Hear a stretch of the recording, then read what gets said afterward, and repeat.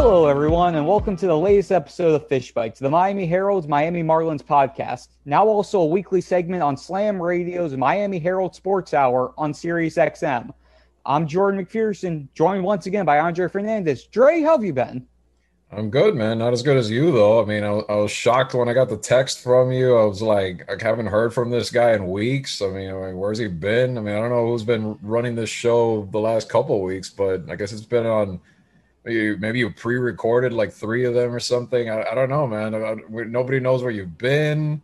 You got a shortstop worried about you, calling you out on Zoom, all that I knew stuff. you were Like, going to go there. How much did Miggy pay you to save us? Just seriously, how yeah. much? How much did Miggy have to twist your arm? I don't think he had to twist your arm much, but how much did he have to twist your arm to say that? I'm still figuring out a way to collect, but I think sometime down the road I'll collect. No, but this man, in all seriousness, though, this man, I'm shocked when this man takes a vacation. So even 2 days for him, he's like, I used to have that job, so I know that he's the hardest working man in show business these days. I mean, he's working on planes, he's working in press boxes. I mean, Jordan, you're doing a lot for good old One Herald Plaza these days, and not just these days, for a long time now. Yeah, and to provide a little bit of context for you guys, if you didn't see me put it on Twitter or hear Miguel Rojas flat out call me out, I did take 2 days off during the short 6-game homestand after being on the last road trip and now getting ready to be on the next 3-city road trip. And Miguel Rojas talked during the first press conference that I was off, and he asked everyone at the end going, okay, guys, where's Jordan? It feels like I haven't seen him in 3 weeks. I hope he's having a nice vacation, which Yeah. in Miguel Rojas' defense, from my standpoint, being off for 2 days in a row really does feel like 3 weeks at times. So I can understand Well, the time frame part with that. I mean, it's a long season. And this also goes back to the fact that when we're not talking with the guys on Zoom we don't see them. We're not in the clubhouse like always. baseball players don't have a day off. That's why Yeah. it's not in their DNA. Even when they're not playing a game, they're doing something. So in Miggy's brain, it's like after a few hours, like, whoa, what is this? Yeah. Yeah. And also, again, with the fact that we're not in the clubhouse every day, we're not on the field watching BP. When we don't talk to guys on Zoom for a couple weeks at a time, which was the case with Miggy at that point, it really does feel like a while before we're actually interacting with people again, which still Yeah, still one of the right. drawbacks of the situation we're currently still And in. that was the difference, especially with Miggy, because Miggy, we know every day when it used to be in the old format pre-COVID, where we could just like walk in, we talked to him. If it wasn't every day, it was pretty much every other day, because he, and to his credit, always a professional and making himself available, win or lose. It was like he was the one that we would always talk to, and we always like built that up with him for a long time. Being someone that was, not to get into the long story, but we know he's become the captain, and that's why, because of that professionalism and always being around to be the voice of the team. And now to shift from my vacation to the production on the field and the job outside of the vacation, The one the people Mar- care about. the one people care about. The Marlins just finished up a short 6-game homestand. Started off really, really well. They sweep the Diamondbacks. They take the series opener against Milwaukee Brewers. And then the offense just falls flat in the final 2 games. 6 runs or 6 hits in each of the games, 3 total runs. They lose the last game 2-1 in extra innings. A lot of good came out of it, but it still is just that latest reminder of we see the bright spots, and then we see that there's still that next step that needs to be taken. Dre, what was just your evaluation of that 6-game set? I mean, that's why you see this team continue to be kind of the high and the extremes, like high and low, and that's why when you look at that anomaly in the NL East right now of them being the best point run differential, sorry, but at the same time, I think I saw a stat thrown out there yesterday that they have not occupied being over 500 at all, Correct. even though run differential wise they're the best team in the NL. And that's why, because you see these outbursts and these games for these little spurts where they put it together offensively, and then you'll see they'll win 8-1 or 9-2, whatever it is. But then you have games like, the last couple of days, and then it disappears, and then the L column gets fed. You know what I mean? And then, so unfortunately, that's what they are right now, especially when they're not, completely healthy. I mean, you have pieces that are missing right now in the lineup, and obviously the starting pitching, a few big arms are down right now. So until you have a complete, we're not going to have it again. It's still at the point right now, only a month or so in, that we haven't seen a complete picture of this team. We've only seen little positive and negative bits of them. And I think until they get healthy, and then they're able to get all the pieces back together, we're not going to really know. And not only get them back, but get them back for a decent amount of time together. And if they can do that, then we'll finally get a clearer outlook. But I think this road trip, looking forward a little bit, this 10-gamer coming up is going to be very crucial because, you got the world champions in there. This Diamondbacks team that they just faced the other day gave them, they played well against them, but now you shift and now you face them over there. They've seen your pitching a little bit. Let's see how they respond to that. And then, of course, the Phillies, always the big, division rival there. They've had success in recent years up in Philadelphia. So we'll see if some of that can carry over. Yeah, and you mentioned the close games, and they had the outbursts here and the closing there. 15 of Miami's 18 losses by 3 runs or fewer. Right. So it's showing they have the plus 20 run differential. Nobody else heading into the week in the National League is better than -3, and that's the Mets who are 3 games over 500. But the Marlins digging themselves into that 1-6 hole with a lot of close games, and then having to claw their way out. They're lucky that they're in a division that's to the point where you're 3 games under and you're still 3 games out of first place. No one's taken this division yet, at all. Like even had a major spurt yet. You're still kind of waiting to see what Atlanta's going to do. They've had some injuries as well, the key guys. You're waiting to see Washington, kind of righted the ship a little bit with the pitching lately. Scherzer was great the other day against the Marlins. Yes, he was. But again, nobody really, and now DeGrom's got a little bit of an issue as well with the Mets. So nobody's really just like surged yet. So the Marlins are, doing what they have to do to kind of stay in the fight for now. And you hope they can keep doing that. I mean, another tough road trip now. And then after the homestand following this road trip, another 3-city tour. So it's like, I feel like, they as much as people, are taking note of your vacation days, I want to take note of the Marlins road days so far this season. I mean, it feels like they've been on the road almost the entire time. So, in a way that can flip real quick if they can stay, treading water the way they have been. And then once they come out of that, they're going to get a nice little homestand, going there where they might be able to gain some momentum, especially if a lot of those guys are back. But again, I think it just comes down to the hitting. If they can get, once they get Jazz back, and I know we're going to transition to our next segment now, talking about Jazz and Alfaro. Right? But that's that to me, that's the key. If they can get some production going from Alfaro, and especially Jazz, because he's been so vital to that offense. Yeah. Now to segue to that injury update, Brian Anderson came back at the start of the homestand. Started 5 of the 6 games at third base. Donnie gave him 1 day of rest in between just because, again, it was an oblique injury. They are going to be playing 10 games in the next 11 days on the road. They don't want to overexert him too early, give him a day off here and there just to make sure that oblique injury, something doesn't come back with it.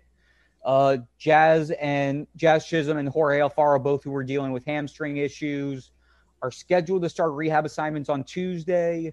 Marlins general manager Kim Ng said on the TV broadcast Friday that the hope is that if all goes well, they'll be able to join the team by this weekend, which would put them on track to return either in the LA series this weekend or the series after that when they close out the road trip in Philadelphia. And then Eliezer Hernandez threw a live BP session to Jazz Chisholm and Jorge Alfaro on Saturday, which progresses him to the point where hopefully he can start a rehab assignment, but then you still have to get him built up. So right. He's still going to be a little bit of a ways away, but he is luckily the farthest along of the starting pitching trio now, which the others are Edward Cabrera, who threw a bullpen session. Sixto Sanchez is still working on flat ground. So Sixto, Kim said the earliest to expect him is June. Edward Cabrera looks like he'll be closer, but obviously you're going to need to start him in AAA just because he hasn't been in the big leagues and you don't want to just throw him into the fire right after an injury.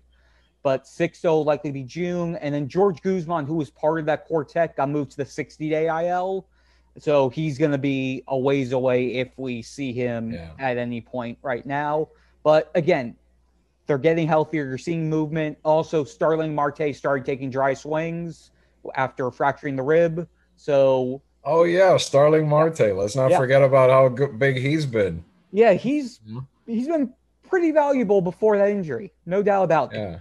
But I mean, I guess he kind of got lost by the fact that Lewis Brinson has actually been filling his spot pretty well, especially this homestand. You've got to give Lou a lot of credit for what he's done throughout this homestand and toward the end of that road trip to finally look like things are starting to come together. What a fun series for Lou, too, to do it against Milwaukee a little bit. You know, as we know, the team that traded him. But, I mean, it's good to see because we even talked about that. I think it was the last show or the one before about, Brinson getting that opportunity again.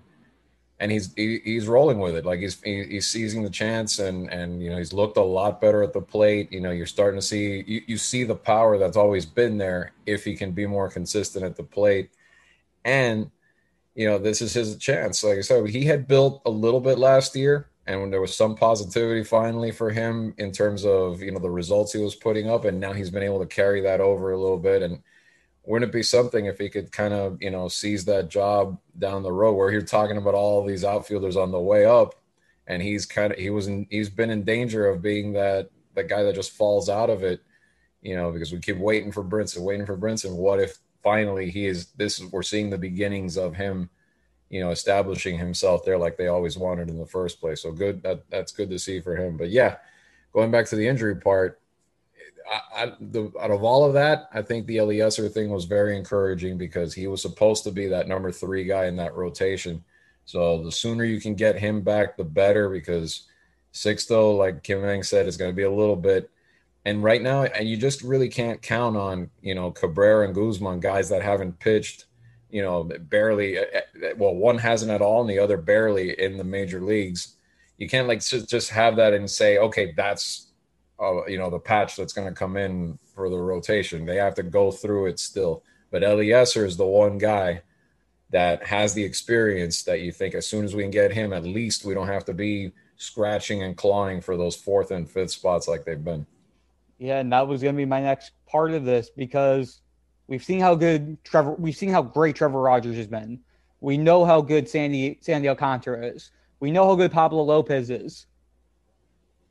The rest of the rotation, there isn't has much. There been a rest of the rotation? It really hasn't. I mean, there has, but you know what I mean? Bodies, but... Yeah, there have been bodies, and we're going on.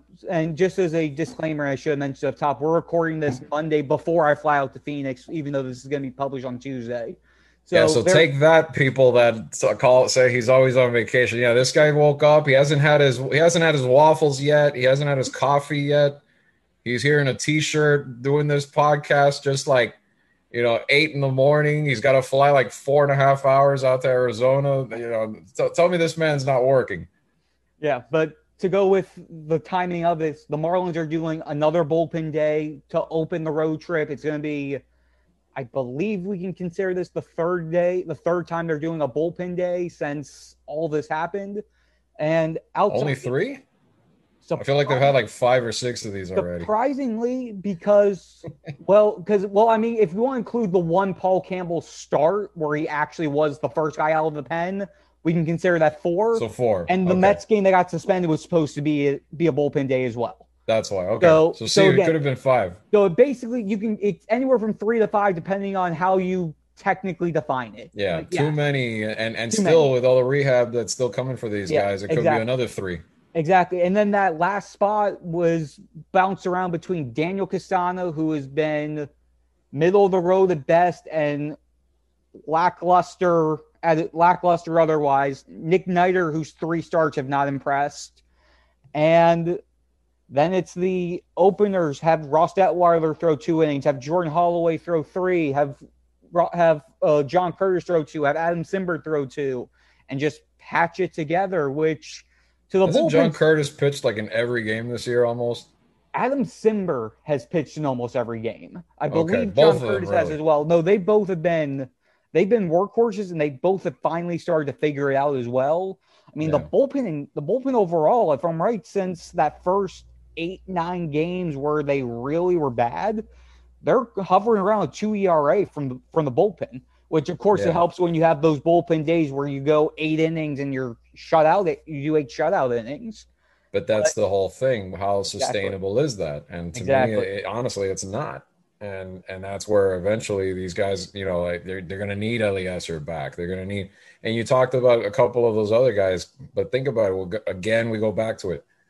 How much major league experience does Castano have? How much major league experience does Neidert have? And you're throwing these guys into these roles where typically you're trying to bring them along, kind of break the ice and really get that experience at the first time, but they're being thrown the fire and asked to do this. And they're if the results aren't spectacular, I mean, that's understandable, So again, not that we're talking Eliezer's coming in and he's going to be Kershaw, but he was pretty good in the spring.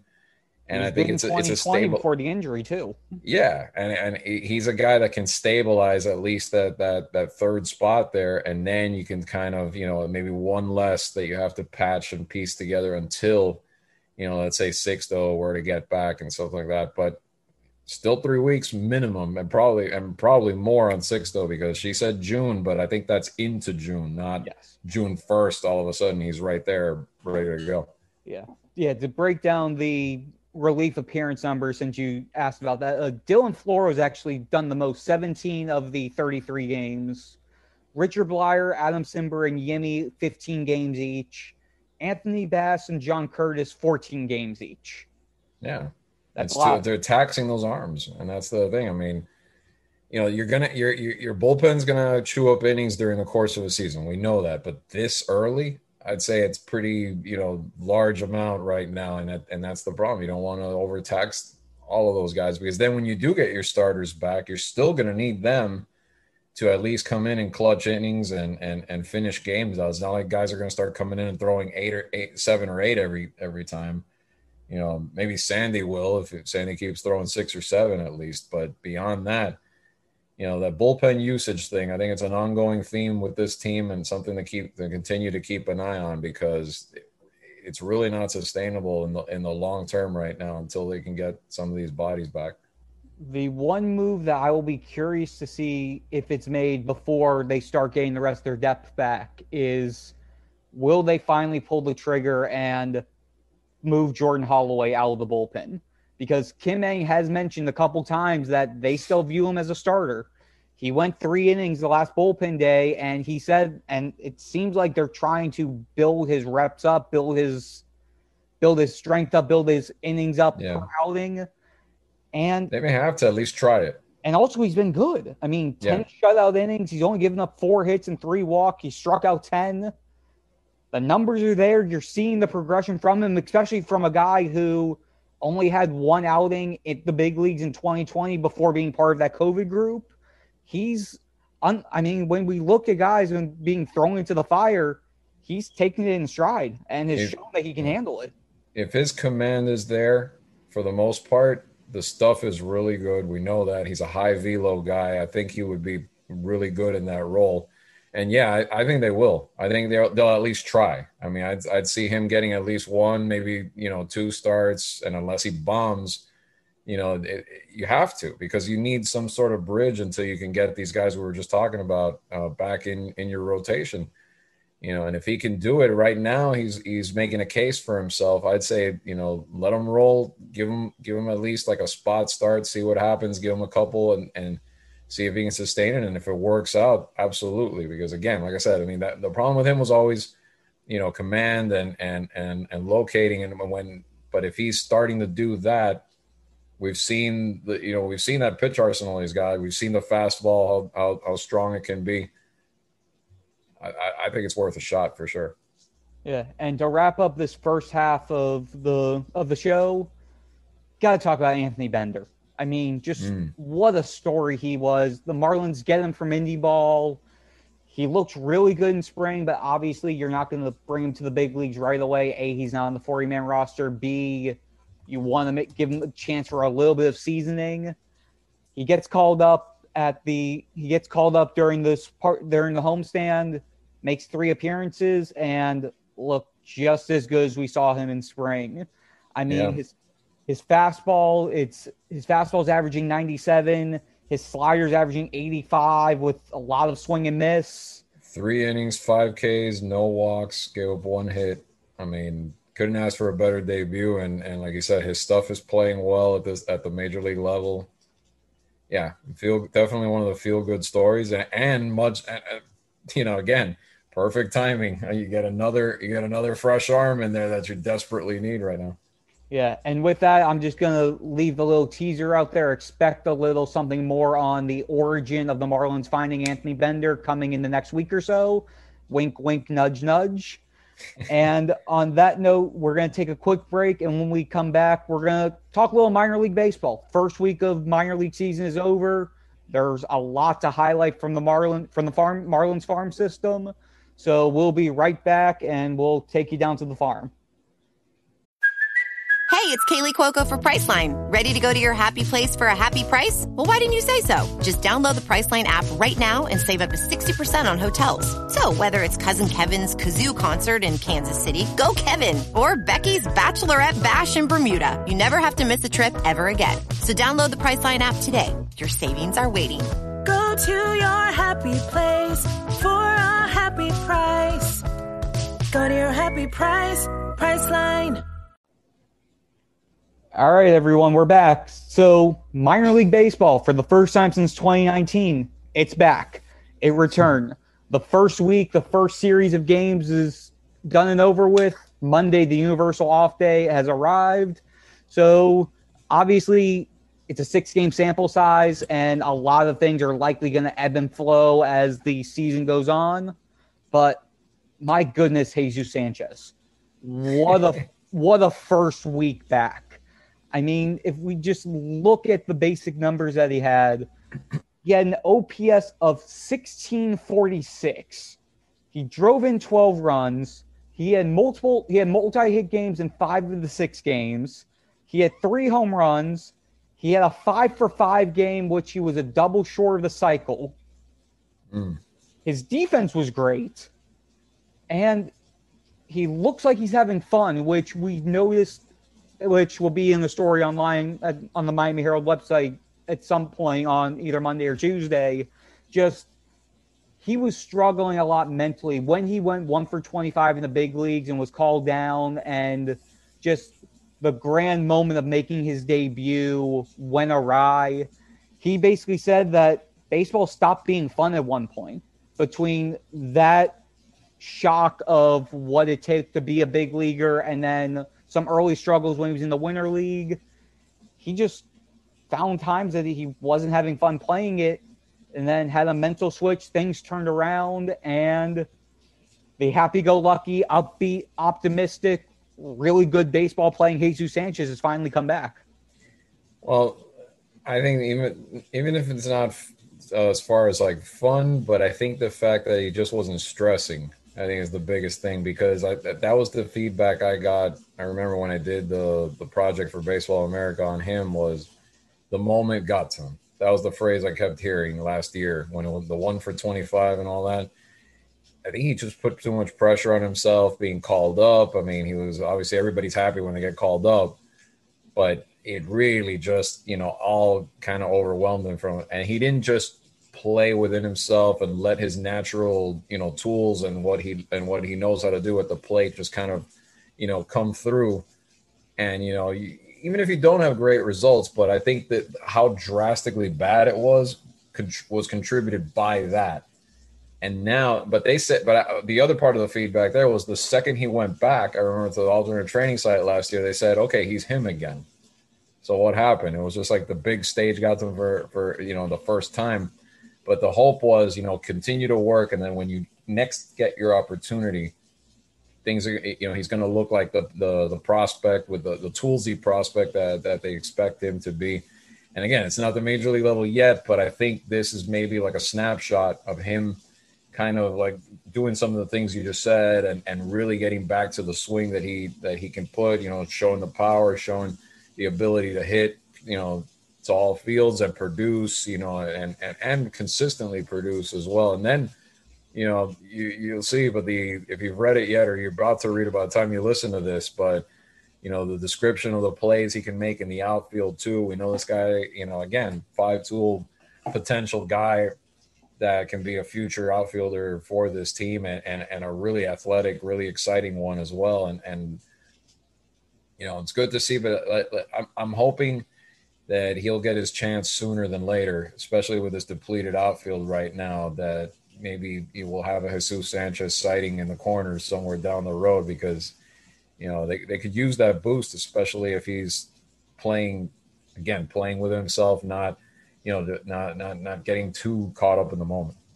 Yeah, playing with himself, and also he has that lefty bat, which the Marlins really don't have in their lineup right now. They have Corey Dickerson, they have Isan or Jazz, whoever ends up at second, which plays so well.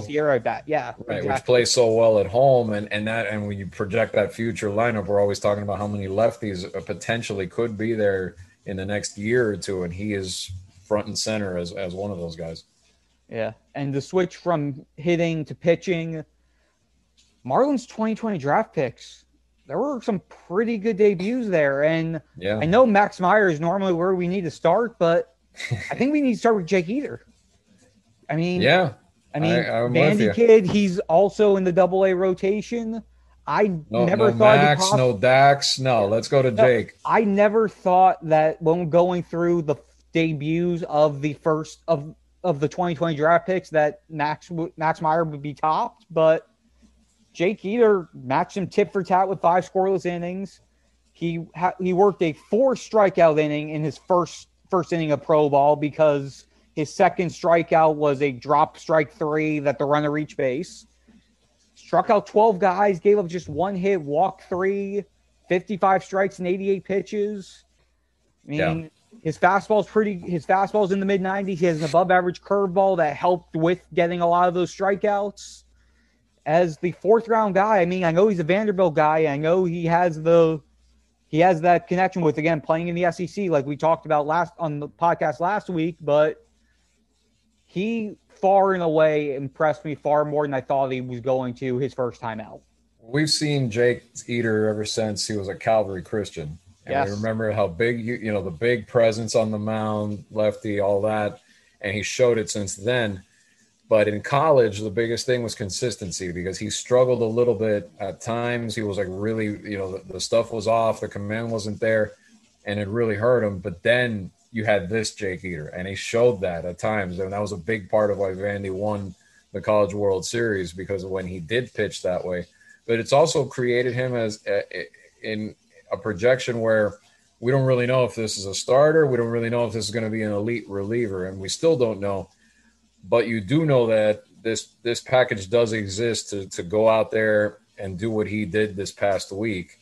And if he does, again, it's another boon for this pitching staff down the road. And I think it was good to see, because, right out of the chute, you wanted to see a big jump. And these guys, he's one of the guys that was mentioned a lot as one of the guys from that draft class that definitely they wanted to keep an eye on. And they, meaning the Marlins organization, and scouts too, are saying, if he could take a jump if this kind of a pitcher shows up, if he has the control, if he has the command, and working the secondary pitchers as well as he did this week. So again, it's 1 week, but you saw the good Jake Eder. Now it's a matter of, can he keep on more often than not doing that, and not really struggle and slide into some of the old habits that he's had before over the next few weeks, and stay consistent. Was this an accidental make Andre Fiolo moment? I forgot the Calvary Christian connection until you brought it up. No, you know what? That doesn't go that far back. That doesn't go that way. Chris Chinea, that threw me a little further back, because Chris Chinea is older than Jake Eder, I think. Yeah, he is. And that goes back to about, 10 years ago when he was at Gulliver almost? I mean, that one, yeah. Not this one, though. Okay, and He now was over there with your boy that went to Florida. The other pitcher, I forgot his name right now. I'm drawing a blank. It's too early in the morning. The two of them were at Calvary. I'm blanking. We'll figure this out after the podcast, and I'll mention it in the write-up. Yeah. But now to go to Max Meyer. Again, he also went 5 scoreless innings. He was on a pitch count, innings count. They weren't going to let him go over 75 pitches or 5 innings. 5 scoreless innings, has a no-hitter through 4 2/3. 1 hit allowed, 1 walk allowed. The walk was erased by a double play. 5 strikeouts, mostly thanks to that slider that sits between 86 and 90 and has a lot of movement. Fastball sat between 93 and 97. His final pitch was clocked in at 96 mile an hour per the MILB TV broadcast. And he just looked good. He looked like the guy that the Marlins said they were getting when they drafted him 3rd overall last year. Yeah, and they couldn't wait to see him. Again, he's one of the biggest. Let me rephrase it. Not he was one of the biggest disappointments. One of the biggest disappointments of not having the season last year was not being able to see what we saw to Max Meyer because they just couldn't wait. But now you're seeing it against other competition, and it's encouraging because this is the guy that could be a future piece in this rotation when he's pitching with that kind of velo, with that kind of nasty stuff with both the slider and the fastball. And again, early on, he's still in a pitch limit. You know, we're going to, like they said, they're probably only going to pitch him. It's not going to be once every 5 days in the beginning. It's going to be kind of, once a week, give him a couple extra days and try to keep his arm fresh. But I think he's going to be a must-see early on, up there in Pensacola, because this is a future potential rotation piece here, and I think it's going to be exciting to watch that arm develop and the way they manage him carefully. Yeah, and just to quickly run through the other 3 guys, Dax Fulton pitching for the first time in a live game since September 19 when he underwent Tommy John surgery. 3 innings, 3 earned runs on 4 hits and 2 walks with a pair of strikeouts. Obviously, the numbers themselves don't look great, but everything really just imploded on him in the 2nd inning. Gave up 2 hits. He gave up 2 4-pitch walks, had a couple wild pitches, but he also struck out 2 with a curveball that shows a little bit that it can be an above-average pitch. Kyle Nicholas in Beloit, 5 innings, 1 earned run, allowed on 1 hit, walked 4, struck out 8 through 80 pitches in 5 innings. Got into the 6th, but was taken out after he gave up a leadoff walk in the 6th. A lot of stuff to like and really good start for him. And then 3rd-round pick Zach McCambley gave up 2 runs on 4 hits and 2 walks over 4 innings, and he struck out 7. So there were a lot of good pieces there. And again, it's one start. Let's see what happens as they continue going, as they face teams again, as people start getting more reports on them. But overall, pretty impressive stuff for 5 pitchers, all of whom are among the Marlins' top 25 prospects per pipeline. Yeah, I mean, I treat these a little bit like spring training where, the results, you kind of take them, a little bit of grain of salt, you look at it, but especially with that in Dax's case, because to me, the biggest victory is Dax's pitching. Especially coming off the surgery, you need to get this guy on the mound again. You need to get him pitching as much as possible, obviously within reason, but to get him going again, get him back into that usual baseball rhythm of pitching again. And I think you saw the glimpses. I mean, I'm not looking so much strictly at the final numbers, but really, the little bits, like he talked about how he used his curveball, and that was a good sign. How the strikeouts were there attacking the zone, the qualities that they were looking for in another guy that a lot like Max Meyer, I think is a vital future piece of this plan. And the biggest thing with Dax is continue to stay healthy, continue to pitch. And, the more they can get out there and have outings like this and continue to learn, continue to hone all, their pitches and their command and just continue to work, I think is going to be, really beneficial. And then just to sum it up, it's just the benefit of having minor league baseball back where these guys can face other batters and really work in a game setting again. Yeah, definitely. And Dre, any other guys who you want to highlight that just looking through what we saw from the first week. Again, like we said, it's the first week, but just there were a few bright spots out there outside of just this group. Well, I think I'm going to highlight the guy who I think might be by late summer could end up being the starting first baseman on this team if certain factors, which we won't say right now, happen, and that's Lewin Diaz. Because I mean, look at the power that he continues to show. 3 home runs through his first 6 games, already tied for the lead, or no, for third over there in the AAA East with 10 RBI. The 308 batting average, good. I mean, obviously you're going to have a good batting average when you're clocking home runs left and right, but also it's not just all or nothing. Like, he's consistently hitting over there.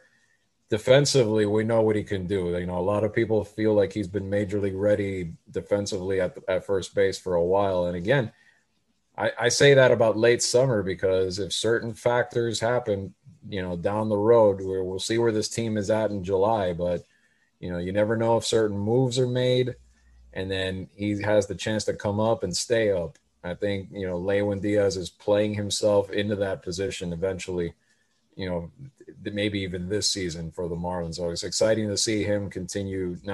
He doesn't have a drop off. He's picking up right where he left off and continuing to keep going. And then beyond him, JJ's off to a little bit of a slow start results wise, but again, like I said before, I'm playing the long game with these guys. You got to see how they do over several weeks, not just one. So, I think we'll learn more as it goes on. And Gerard Encarnacion, I like the fact that he got the home run, showed the power again. Him and Burdick both did. So good to see the outfielders. Connor Scott down at Beloit also, has 2 3-hit games so far this year. So that's also an encouraging sign because we know how much he struggled early on in his career. And again, he's starting to pick it up the last, couple of times he's been able to. Even last year at the alternate site was showing better results. And just like Dax, good to have Osiris Johnson on the field. It's like he forgot who he was after 3 years almost. We're not seeing him in a minor league game. So, not just step on the field, not just step to the plate, but he hit 2 home runs in his first week. So that was big as well. Yeah. Osiris is going to be the guy I was going to highlight, but again, definitely great to see him. I'm going to go a little bit with Nasim Nunez. In offensive numbers weren't there. He was only 3 for 17 in terms of hitting, but he drew 7 walks, and when he got on the base paths, he stole 6 bases, scored 6 runs. So he's showing that ability to create havoc on the base paths. Just needs to get that batting average up a little more, or at least just keep walking the way he has. I mean, when he gets on the bases, he's seeming sort of, and again, this is Jupiter, not the big leagues, but on the minor league level, what Jazz has been doing at the big leagues of get on base and just make opponents know that you're going to do something on the base paths. Yeah. And going back to Blade, he's played all 3 outfield spots, which, in the minors, you tend to do that. You tend to move around. Guys are trying out different positions or whatnot. But that's interesting, the fact that, it's not just in the corners for Blade. They're trying him out in center field a little bit. Yeah, and Gerard also got a couple reps at first base as well, which, again, continuing that versatility that we saw in spring, which I feel like is going to be needed for him, especially with the wealth of outfielders that they have and just trying to find an extra opportunity to give him a chance to get through, to rise through the system.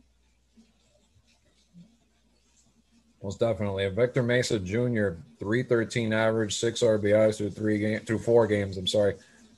Let's not forget about him because he had that massive jump when it comes to projections after coming off last year. So, little Mesa, I think it's still someone that to keep an eye on for sure. Yeah, definitely. And on that note, I think that's going to wrap us up for this week, mainly because I have a flight that I have to catch sooner rather than later. This man has to go to work. He's not going to sit on his couch now for like 6 hours and watch Netflix and forget about life. No. He is on a plane. He's going to be, and then when he's on this plane, he's not going to be having a Jack and Coke, or maybe he is, but he's also going to have the laptop in front of him, and he's going to be doing some kind of work, whether it's Marlins research or helping out the end of the year on the high schools. Anything that Miami Herald can throw at him.